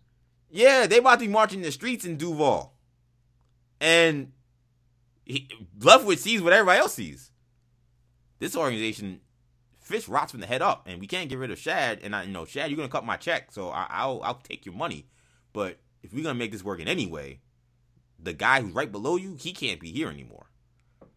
And apparently they were like, nah, let's go with someone else. Now, Doug Peterson, I know one thing I will say, of all the coaches, like I'm cool with Doug Peterson getting help. He deserved another head coaching job. I kind of felt the man won a Super Bowl. Yeah, I kind of felt the Philly thing. Like he got fired and it was fine. Like it was fine to move on. But I kind of felt like this runaway thing of like, oh, this guy's like an idiot. He doesn't know how to coach. I'm like, he won Super Bowl like recently. It wasn't like it was like 10 years ago. Like, right. Like the guy knows football. I know the game changes. The personnel had really fallen apart. Yeah, the personnel. Yeah, they were an old team when he took them to the Super Bowl. Like we all knew. Like it was like if they don't win it this year, like they don't got really a shot. Really, even with Wentz, if he came back healthy, they were an older team on the skill positions and on the line. Like they were. Shot, and I mean, look, it's like he's like Frank Reich with a Super Bowl. You know what I mean? Like I think everybody around the league respects Frank Reich as a coach, but the quarterback position didn't really do him a whole lot of favors this year. And I think Wentz is about to get 2 coaches fired in his career if we're gonna start calling him the coach killer if this thing doesn't go well next season. But yeah, I mean, Doug Peterson is the perfect change of pace from Urban Meyer. 100%. If you're talking about Trevor Lawrence and his development, what's the best thing to do? Byron Leftwich would have been very exciting in terms of getting a young hotshot offensive coordinator, just worked with Tom Brady, just won a Super Bowl with Tom Brady. There is a measure of risk, and there's a measure of risk in all of these moves. Anytime you hire a coach, like I said, they almost never work. But there seems to be even more risk this year with the fact that these are guys that are like very unknown commodities, with the exception of McDaniels, Peterson, and Daboll. Yeah, like Kevin O'Connell to Minnesota, like that is just a complete shot in the dark. Yeah, I mean, this guy was I saw his titles of the jobs he had as an NFL as a coach. One of them was like advisor. Like he's a special projects coach. Yeah, special projects. I'm like, what the hell? Yeah. What the hell is that? Ironically enough, in San Francisco with the new GM Kwesi Adolfo-Mensah. So it makes you wonder if those guys work closely at a time. A dude whose role was special projects 5 years ago is now an NFL head coach. Yeah, he was an Elite 11. There's some guys that take 20 years to be in the NFL. He was an Elite 11 coach under Trent Dilfer. Like right before that, basically. And shout out to O'Connell. He did play in the NFL. He's not like some guy that's just some egghead. Like 100%. He played in the NFL for a decent amount of time. For 4 or 5 years. So he's not like he knows the game and he played the game. So. But it just that to me is just still wild though. It's just like this guy 5 years ago was special projects. Now he's a head coach. That's a shot in the dark. You're saying, look, could he be McVay or could he be? I mean, it's funny. Like Zach sounds Taylor, anything like Sean, then sign right here. If Zach Taylor, what's happening in the NFL. Like Zach Taylor is funny because he would have been, like a year ago, we would have looked at him as like the worst case scenario, and now I still don't know how I feel about Zach Taylor. I think he's extremely lucky that he's coaching Joe Burrow and Ja'Marr Chase right now. But what I will say is, again, Doug Peterson, perfect change of pace from Urban Meyer. You're getting a pro's pro in terms of being a head coach, a guy who knows quarterbacks. He's already was in the process of developing a young quarterback in Carson Wentz and did a good job initially. Until things fell apart, injuries and whatnot. Complete change of pace from the clown show that was the Urban Meyer college thing. Like, again, this guy knows NFL football.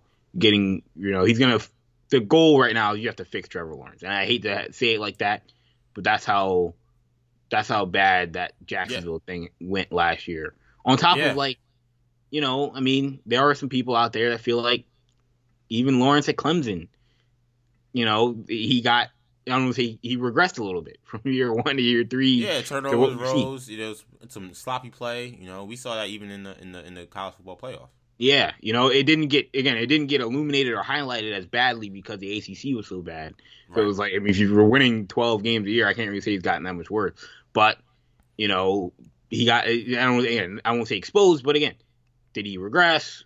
Or or what? I don't know what happened. But right now, he needs to be fixed. We need to start seeing some real strides from the guy that we saw, at 18, 19, winning a national championship. So, that to me was the smartest probably hire of these moves. The rest of these, like you said, they're all complete shots in the dark. I'm not a huge fan of the McDaniels to Vegas move. To me, it was funny that the Jaguars are considering Rich Bisaccia. I didn't really get that either. But I don't know what Vegas was going to do. I probably would just give him Bisaccia another year. But I don't know if he would have taken that. He probably would have wanted more security. Yeah, apparently he was a finalist for this Jaguars job before. Yeah, which again, I don't really get it. He he did a very good job. I just, that would have been. He is highly respected in the NFL even before he jumped into this role. Not that he was a head coach, but like he's been highly respected just in the NFL. You're right. But yeah, that would have been interesting. I was like, this is the guy that's going to fix Trevor Lawrence. Okay. But yeah, no, I mean, you're 100% right about the trend towards these guys. I do see, if you look at, because again, we talked about how the coaching hires in general don't work. I think DeMeco Ryans should have gotten more play as a candidate in this cycle. I know the Vikings interviewed him once and he declined the interview for the second time, probably knowing that, Jim Harbaugh and or Kevin O'Connell was going to get the job. And so he was like, I'm not going to waste my time. But the job he did in San Francisco as defensive coordinator was incredible. So absolutely. I thought he deserved a lot of credit. And that's what's, shout out to Raheem Morris. Like, he ain't getting no real looks. Raheem Morris is an interesting case because, yes, he is a quote-unquote retread, as is Josh McDaniels, but he did a better job in his first go-around than I think Josh McDaniels did. He won 10 games one season. He won 10 games. With, like, Josh Freeman. With Josh Freeman as quarterback. Like, he really... He had Josh Freeman balling. Like, Josh Freeman was playing he was also super young, just like Josh McDaniels. He's super young when he got his first. Right, it was 2010. That was a long time ago. Well, 2009 was his first year. 2010 was the year when they went 10-6. Yeah. It was just strange that he wasn't given. 33 years old when he got the head coaching job. Yeah, he was 33 years old. He won 10 games at 34 as a head coach. And then again had a bad third year, and they moved on. I feel like at that point the team was in a real transition mode, and those guys quit on him too, from what I remember. Yeah. So Raheem Morris is like, his track record isn't that bad, for me to say, like, I don't know why, why isn't he another? Why would we hire him? Like, he was a very good coach. And this guy has just been twiddling his thumbs since he got fired from the NFL. Like, he's been in the NFL. He coached with the Washington football team. He coached with the Atlanta Falcons. One of those Atlanta Falcons teams that I'm going to the Super Bowl. Like, yes. Like he wasn't like, oh, this guy was just, he just disappeared and then he just reappeared the Rams just last year, and like he's been around, and then he worked his way back up to. It's also really interesting that he was defensive coordinator job. Yeah, and he coached both sides of the ball. Like, that's extremely unique to have a guy who's primarily a defensive coach. And when we talked about Joe Judge a couple of weeks ago, we talked about how one of the things is like, oh, when you're a special teams coach, you coach both sides of the ball in a sense. So there's an idea that, it's kind of a mini test of being an NFL head coach, coaching players who play multiple positions. Like, Raheem Morris literally did that. He's been a D-back coach. Game coordinator. He's been a pass game coordinator, defensive pass game coordinator. He's been a wide receiver coach. I mean, it's like guys doing it all. And of course, during that time, he was the assistant head coach of the Atlanta Falcons. So, I mean, this guy has really been putting in the work even after he got fired. And he didn't get no look. They were going for guys like Eberflus. Guys I never heard of. You know what I'm saying? Yeah, I mean, no the disrespect to Eberflus one is interesting as well. Not an offensive coach, you would have thought. Yeah, only defensive coach so far. Yeah, you would have thought that they would have prioritized a QB group similar to Jacksonville. Mm-hmm. And, they went with a defensive guy who then hired first-time offensive coordinator in Luke Getsy, who's Aaron Rodgers' quarterback coach. To me, that's always a weird thing, because I'm like... I think we got to get off that, I need to hire a defensive coach for my quarterback thing. Because I'm thinking about some of the greatest quarterbacks of all time. Like, Tom Brady played for Bill Belichick, a defensive coach. What's his name? Won Super Bowls. Pretty Man won Super Bowl with, Tony Dungy and John Fox. Right. Defensive coaches. Pete Carroll, he coached Russell Wilson. He was the one that identified Russell Wilson as a rookie. He said, yo, you're going to be my starter. Mike Tomlin with Ben Roethlisberger. First it was Kyle with Ben Roethlisberger, and then with Mike Tomlin with Ben Roethlisberger. I don't know if there's this obvious success rate to say correlation. That's a better word. Say, if you hire an offensive head coach, that means that you're going to get the great play out of your quarterback. That's not I've never I'm not saying there aren't examples. I'm sure people will think of some. But there's some of the greatest examples we have in modern history. Those guys did not play for offensive gurus as their head coach. Fields talked about how, he likes that Eberflus will be able to kind of coach him up on what the defenses are doing. Right, exactly. On next level. Again, I don't like the coordinator hire. I think if you're going to hire a defensive coach, I want a more experienced OC.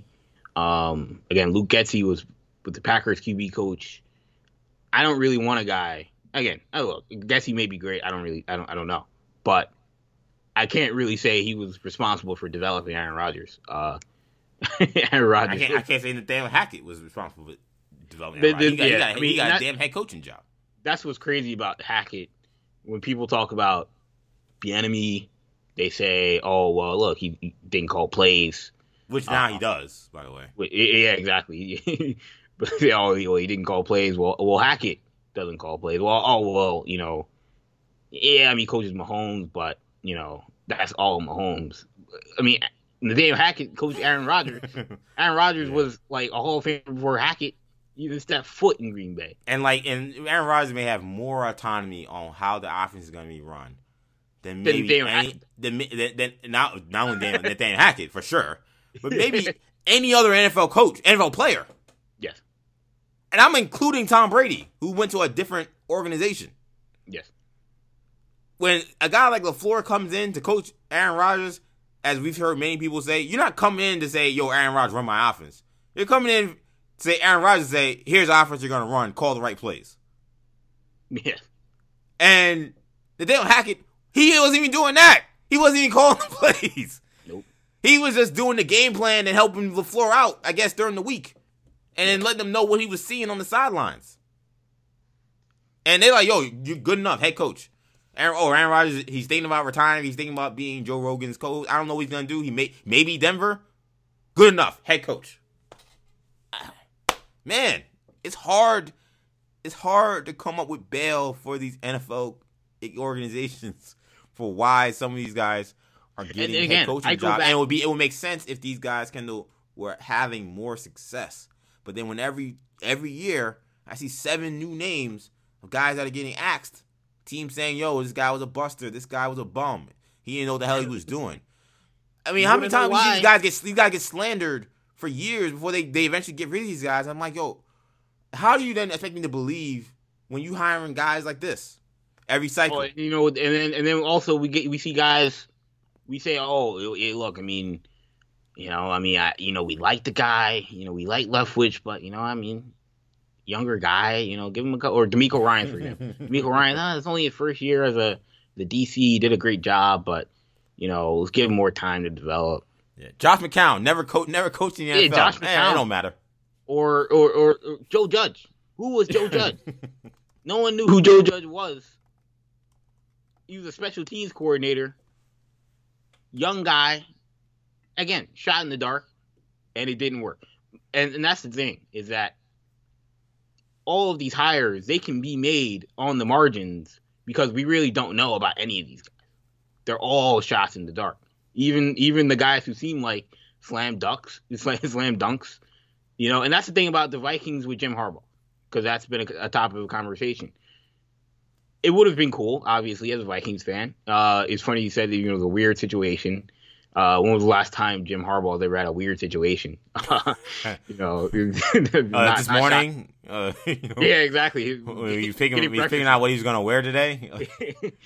But yeah, no, I mean that was certainly a strange deal with that whole deal. But what I think we saw was that these teams, even with a guy like Jim Harbaugh, who reportedly wanted a Gruden deal of $100 million, and it seemed like the Vikings at a time were willing to play ball, and then, I don't know, for whatever reason, Jim Harbaugh balked at the last minute. That was not a sure thing. The last time we've seen those guys get those contracts, they ended in the most horrendous scandal that we've seen from head coaches in the last, I don't know, 10, 15 years. You're crazy. Urban Meyer, John Gruden, those things don't really work. And those were the safe ones. Those were the ones who's like, yeah, pay those guys more money. Those guys are the hottest commodity. Those guys deserve the most money. Yeah. Those are the guys who are like, they're the most sought after guys. Yeah. I mean, the guys that have brought shame and lawsuits to the NFL. Yeah. And so if Jim Harbaugh, if I was supposed to feel great about Jim Harbaugh, how am I supposed to feel great about anybody? I don't really.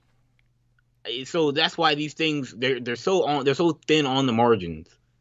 And when again, who does the tie wind up going to?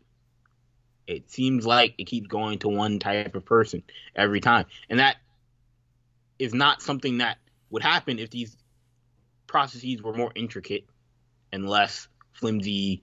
Oh, the owner wants to be with this guy, wants to be with that guy, and the owner this, the owner that. I don't care what the owner thinks. I know it's his football team, but at the end of the day, they're just cashing the checks. Shout out to Keith McPherson, WFAN. He was talking about how you remember the Matt Rule hiring. One of the things the owner liked about Matt Rule when he interviewed him was that Matt Rule came in dressed very casual. He dressed a lot like how the owner dresses, and that was one of the main reasons. That was a thing that made the owner think that this guy might be the right guy to be my head coach. David Tepper. Because he came in dressed casually. Which, first of all, I'm just like, when I think about the history of just black men being in interview processes and the idea of like, oh, you gotta be presentable, you gotta have the right haircut, you know, right, get a clean cut, you gotta, you know, shave yourself, make sure you got a nice suit on. Like, I'm thinking this guy got a job because he's like, oh man, he dressed kind of casual. It's kind of like me, and I related to that. And I'm also thinking of even beyond that. I'm thinking of the fact that you fast forward now 2 years later, and Tepper, the guy can't wait to get rid of him. He wants to wring Rule's neck. And he's like, yo, man, this contract is bad money. Rule wants to coach Michigan and Penn State and every other. He wants to coach any school in the Big Ten. Every time I turn around, the owner's like, yo, this is bad money, but I can't do nothing about it. And again, you just said it. He made the decision based on what the guy awarded his interview. This is stupid stuff. Exactly, man. I mean, the GM, honestly, they're another weird situation where like the GM there works for Rule. So like the coach kind of the owner has to make the decision on who the coach is because he brought in Rule to run the whole organization. Right. Which again, I think should be brilliant idea. Yeah, exactly. Like, I don't want to say it shouldn't be allowed, but like that's again something where the NFL has to like they got to do something about that kind of stuff. Like, you know, again, if you're hiring Matt Rule, you have to hire him to be the GM and the owner. I mean, and the head coach if that's what the power dynamic is going to be. But yeah, it's these things are a mess, and the only way to fix it is less owner involvement. Once you do that, I think we see because let's be honest, GMs. I mean, we already know what the makeup of NFL owners. 99% of them tend to be. It's older white guys. With management, there is going to be a little more slightly more progressive mindsets. Right, for sure. There's gonna be, and also your job is not dependent upon winning. Right? Yeah, you're trying to fight like hell just to keep your job, keep your It's family, all these things feed are your so family, keep your home, yes. things like that. So you can't really bring your prejudice in. Right. At least you're smart not to. Yeah. Worst case scenario for an owner. Worst case scenario, we're still gonna make money. I'd want to win, but I want to win my kind of way. Yeah, this is their playground. Those guys, it's their playground. Made a lot of money or inherited a lot of money for their businesses or whatever they got, and this is their playground. This is where they have fun. Everyone talks about. I want to hear the stories of all the sham interviews that we've seen over the years. Honestly, I could tell you the stories because I could read a newspaper and be like, I was going to get this job. Right. Marvin Lewis interviewing for the Cowboys last year was probably a sham interview. What I will say is I want to hear the stories of the GMs, white or black, that have wanted to hire a black coach, but were overruled by a white owner. Or just in general, maybe not black or white, maybe just wanted to hire X coach, but were overruled by the owner. Those stories are out there. 100%. It's got to be. And that shouldn't be a thing. Nope. No, well said, man. Let's wrap the show. We're running out of time here. I know we're running a little long. I want to quickly talk about these NBA All-Star reserves. So, NBA All-Star weekend, a couple of weeks away. We finally got the reserves for that game. Whenever we get the full All-Star game rosters, comes with a lot of controversy because people feel like guys got snubbed. What I always hate about the conversation is people, A, say guys got snubbed but don't say who they want to take off. And B, people don't understand that there's a formatting to how the roster are put together. So you can't just say, like I keep saying, how come Chris Middleton got in above LaMelo Ball? And it's just like Chris Middleton's a forward. He got in as a forward. LaMelo Ball is a guard. So and because there were other guards that were voted ahead of him, he couldn't get in. So like it's not that hard to it's not that complicated, but people don't seem to understand some of these intricacies. So it's annoying. But of course, me and you are basketball nerds and All-Star game nerds for sure. So we kind of know this stuff. So we'll try to give you guys the best context as quickly as we can here. So when it comes to the reserve, we had the All-Stars started last week that we mentioned. For the reserves in the Eastern Conference, Harden, Darius Garland, young guard from Cleveland, first-time All-Star. Fred VanVleet, another first-time All-Star. Only the fourth player in NBA history to be undrafted and make an All-Star game. First player since Ben Wallace did it. Zach LaVine makes the All-Star game. You also had Jimmy Butler, Chris Middleton, and Jason Tatum for these. The West, Chris Paul, Donovan Mitchell, Luka Doncic, Devin Booker, Karl-Anthony Towns, Rudy Gobert, and Draymond Green, who says he will not be playing in the All-Star game because of an injury, so there will be another spot open there, which will be the commissioner's selection. I said at the top of the show, you may be surprised how I felt about this. I really have very little problem with this All-Star reserves. I don't really see much of an issue with all but one player making the All-Star game. I think it's pretty solid to me. Like I don't think a lot of guys have these great cases over these guys. I think Chris Middleton should not be an All-Star. I think to me, you talk about the injuries, you talk about the dip in production this season, and look, the Bucks, they're not playing for these like individual accolades at this point. Like they're just trying to now stack championships. They're trying to be a dynasty. They're going playing for legacy, and I respect that and I acknowledge that. But when you're doing that and the regular season becomes an afterthought, you can't then also be rewarded for your regular season play and say you're an All-Star. Chris Middleton has missed some games, not a ton of games, but he's missed some games. He missed about, I think 10 or 11 games this season. His field goal percentage is down. His 3-point percentage is down. His points per game are down. All slightly, but enough to where I think it's pretty considerable. And to me, I think Jared Allen should have made the All-Star team. I also hate that centers get such a terrible rap in this league, and nobody wants to put centers in the All-Star game. I think that to me is highly frustrating and a little ridiculous. But to me, I think given how the Bucks have played this season, I even though the Bucks and Cavs have almost an identical record, I think I might be more inclined to say the Cavs have been more of a sum of their parts team than one individual making the All-Star game. And I might have preferred to say, let's put Jared Allen in the All-Star game. The guy, their whole foundation and the whole identity of their team this season has been this big lineup that people thought was insane. That we putting out like essentially 3 7-footers in your starting lineup, and so like that's been the identity of the ball club, and he's the face of that strategy essentially. and it's worked tremendously well, and it's worked because he's played at such an incredible level. His rebounding, his energy, his defense, and his offensive game has improved. And the idea that there are no centers who deserve to be an NBA All-Star except for Joel Embiid in the Eastern Conference, I don't necessarily buy that. I don't buy that. Chris Middleton's having a good year, but I don't think he's having a year that predicated he had to be an All-Star. I think you could have made a case that if you're going to pick a buck, it should have been Jrue Holiday. And maybe Jrue Holiday has an argument against some of these guards that you want to argue about. But I don't think Chris Middleton should have made it. The West, I had no problem with anybody. The West had no problem with anybody. There's obviously going to have to be a replacement. If it was me, it's a little tricky, to add another guard. But you can pick any player when it comes to a commissioner pick. He doesn't have to go by, you were a forward that was out, so I have to pick a forward. I might go with a guard. I might go with Dejounte Murray. The first time also. I think for those commissioner picks, you should go with guys who are deserving. But I think when it's like close between a lot of different guys, I always like to try to get a guy who is a first timer, to replace someone like that.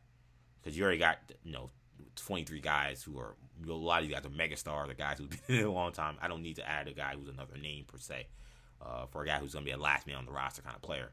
So add a young guy, add a guy who maybe could bring some electric play. So I would see Murray get that last spot. But overall, I thought the coaches did a really good job with the All-Star rosters. Yeah. I mean the West was pretty easy to make.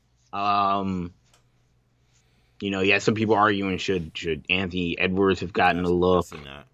I don't know. I can't give the T-Wolves 2 All-Stars.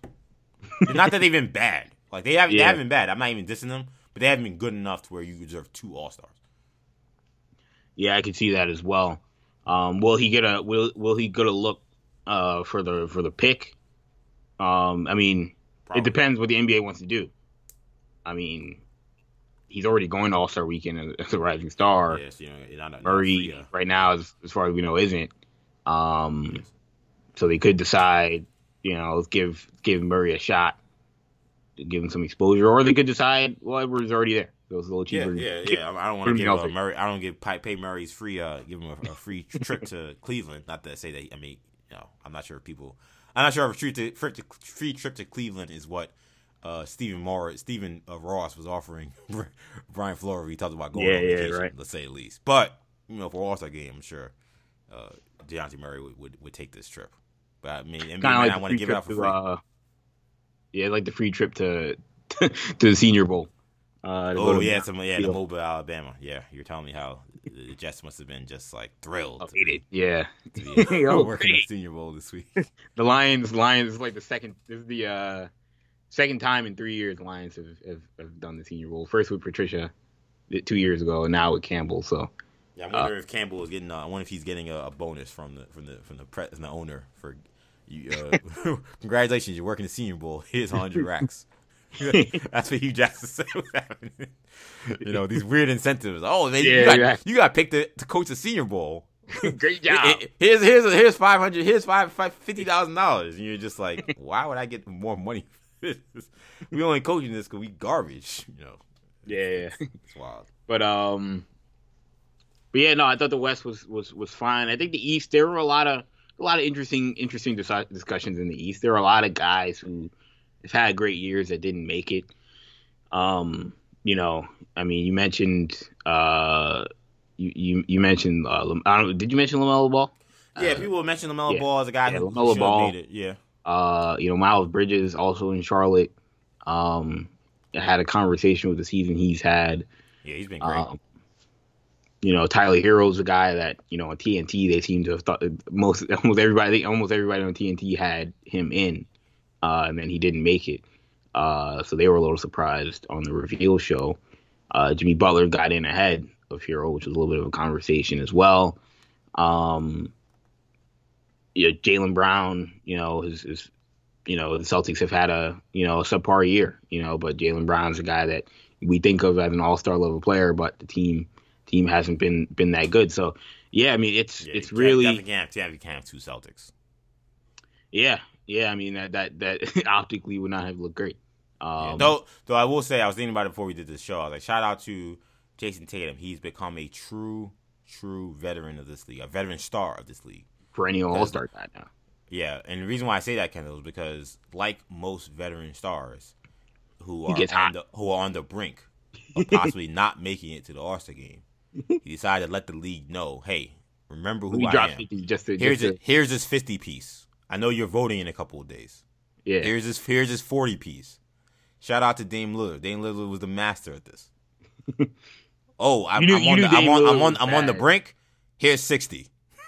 You knew Damian Lillard. Jason Tatum has learned very well, and shout out to Jason Tatum for getting the job done because he was on the brink. Couple 3-4 weeks ago, I wasn't sure. You look at his stats in the last 2 months, you're like, oh, well, he knew he was on the brink. He made sure. You knew Damian Lillard was in bad shape. Remember my name. You knew Damian Lillard's future in Portland was in bad shape when he wasn't. He was like, I'm gonna shut it down. I don't care about the All-Star game. Oh yeah. That's when you know it's over. Yeah, he's like Damian Lillard would have went out there with a damn broken arm. Let's make sure he can get that invite. And he would have put 40 on somebody to make people think, oh well, damn, we gotta put him in. He's had 80 yesterday. How are we not gonna put him in the All-Star game? Yeah. So him saying, yo, man, put me under the knife. It's a wrap.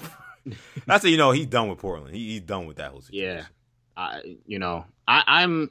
Yeah, the Ball thing for me was like I think Ball has a great case. He's having a great season. I think the reason why I don't feel as sympathetic to Ball because my thing is okay. Again, let's play the game. You got to pick a guard who's coming off or the wild card spots because Middleton and them guys definitely ain't no damn wild card. All those guys were forward guys because they all kind of have warts. Tatum, Middleton, and Butler. So it was 2 guards who made it, and then there was 2 guards who were wild cards. So those are the guys you're picking against. So you're saying, okay, Garland, Harden, VanVleet, and LaVine. He has no case over Harden and LaVine, in my opinion. I think most people would agree with that. VanVleet and Garland are the guys you look at. Although there was no enthusiasm on the TNT show when Harden got the pick. Like the pick before Garland got it, and Draymond's a clutch sports guy, so obviously he was very excited. But everybody was like, "Oh, I was so glad to see that." Then Harden got, they were like, "James Harden, crickets." They didn't say anything, and then they moved on to this guy, whoever it was. Look, man, the guy's averaging 10 assists a game. I mean, he's got to be there. Like he's James Harden. I mean, it's the most unimpressive year of James Harden's career. Right. Yeah. But like it's almost like he's like a prisoner of his own success. Cause yes, he's just like an automatic all-star. Yeah, and what he's done in the past, playing to not make it. Right. So there's no case for Ball over those guys. To me, we look at VanVleet and Garland. For the Garland case, I say okay, Garland's team has performed better. And I don't think they're like way more talented than Charlotte at all. Like the talent's pretty equal, and their numbers are very similar. Like they're splitting hairs when you look at almost every metric.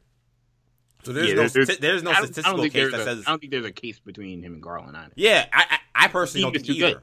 Right, I personally don't think so either. I know some people may try to argue. I don't think so. Charlotte isn't good enough, and they're good. And let's be clear, they've been good. And they've improved a lot. Like they're one. If it wasn't for Cleveland, they'd be one of the bigger stories in the East. But Cleveland has been like they're not better than. I don't know if they have a better record than Boston. I mean, Boston got one guy. I mean, I agree that, but I mean, there weren't a lot of expectations for Charlotte. Right, and that's but yeah, they're half game up on Charlotte.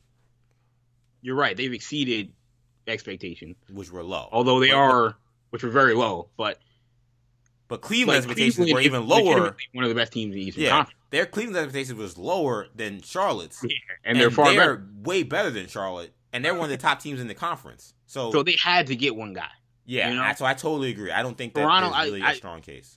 I feel like VanVleet was the margin guy. He was the guy on the brink, and he got in. I'm happy for VanVleet. For me, I just feel like if you watch Toronto this year and you see all the clutch shots that VanVleet has made for them, and again the numbers, there isn't no clear case that says, "Oh, Ball was definitely better." I mean, I'm cool with VanVleet getting the spot over him. I just am. Like I think that VanVleet has been playing through injury through some of this season. He's been tough as nails. He's a big shot maker. And there isn't some statistical marvel that looks and says, oh, clearly Ball is better. He leads the league in minutes. He's playing like almost 40 minutes a night. Like, he deserved to be an all-star. Like, you talked about it months ago. I kept saying, I hope VanVleet makes it. He deserves to be an all-star. He's playing at all-star level. So Ball could eventually still get in through some injury somewhere and stuff. It wouldn't surprise me if he did. But I didn't see this like egregious snub to me. Like I think that the guys that made it all were deserving, except for Chris Middleton. But whereas Ball would be my first pick to replace somebody, when it came to these guys that got picked to be reserves, he just wasn't going to be in a battle between him and Chris Middleton. That wasn't going to be a conversation because Chris Middleton plays in the front court. But I do think Chris Middleton should not have made it over someone like, again, Jarrett Allen. Now the question to me is, does someone like Jrue Holiday deserve a better look? Because unlike Middleton, his numbers are pretty good. Like, he didn't really dip, in my opinion, in terms of his production. Like, did he deserve a better look, over those guards than, should he have been up against Fred VanVleet and up against Garland and some of those guys? And that may be a better conversation because his numbers are a lot more close to what he did last year. They're a lot more identical than what he did last year. And we know the defense he plays. My counter would be, well, he's played the least amount of games out of those guys. I guess maybe except Harden, maybe. But, especially out of the two guys that we're really talking about, the two fringe guys that I think most people would assume. That's going to do it for this edition of New Generation Sports Talk. Hope you guys enjoyed this podcast. I thought it was a really awesome conversation. I thought it was one of the better episodes we had personally. So hope you guys enjoyed listening to it. Of course, if you like this episode, make sure you check out all of our podcasts on the New Generation Podcast Network. You can find it on Apple Podcasts, Spotify, SoundCloud, Stitcher, and TuneIn. Also, be sure to check us out on YouTube, New Generation Media, where we have our video content up there. We actually just did an episode, or rather a new video or a new series. We're doing NBA Draft Versus. We're taking top prospects and pitting them against each other in conversations about which guy has the advantage heading into this NBA draft. Our first video was Paolo Banchero versus Jabari Smith. Really interesting conversations between me and Kendall. I think you guys check it out. People who are watching seem to really enjoy it. So check that one out. Again, you can find that on our YouTube YouTube channel, New Generation Media. Follow us on social media, Twitter, New Generation Pod, Instagram, New Generation Podcast. And follow us on social media. I just said that social media. Follow individual on social media. You can find us. Kendall is at Twitter. On Twitter, NewGenKen. You can find me on Twitter, EJ_Stewart. And on Instagram, ActionEJ. Thank you guys again for checking us out. For Kendall, I'm EJ. Take it easy, guys.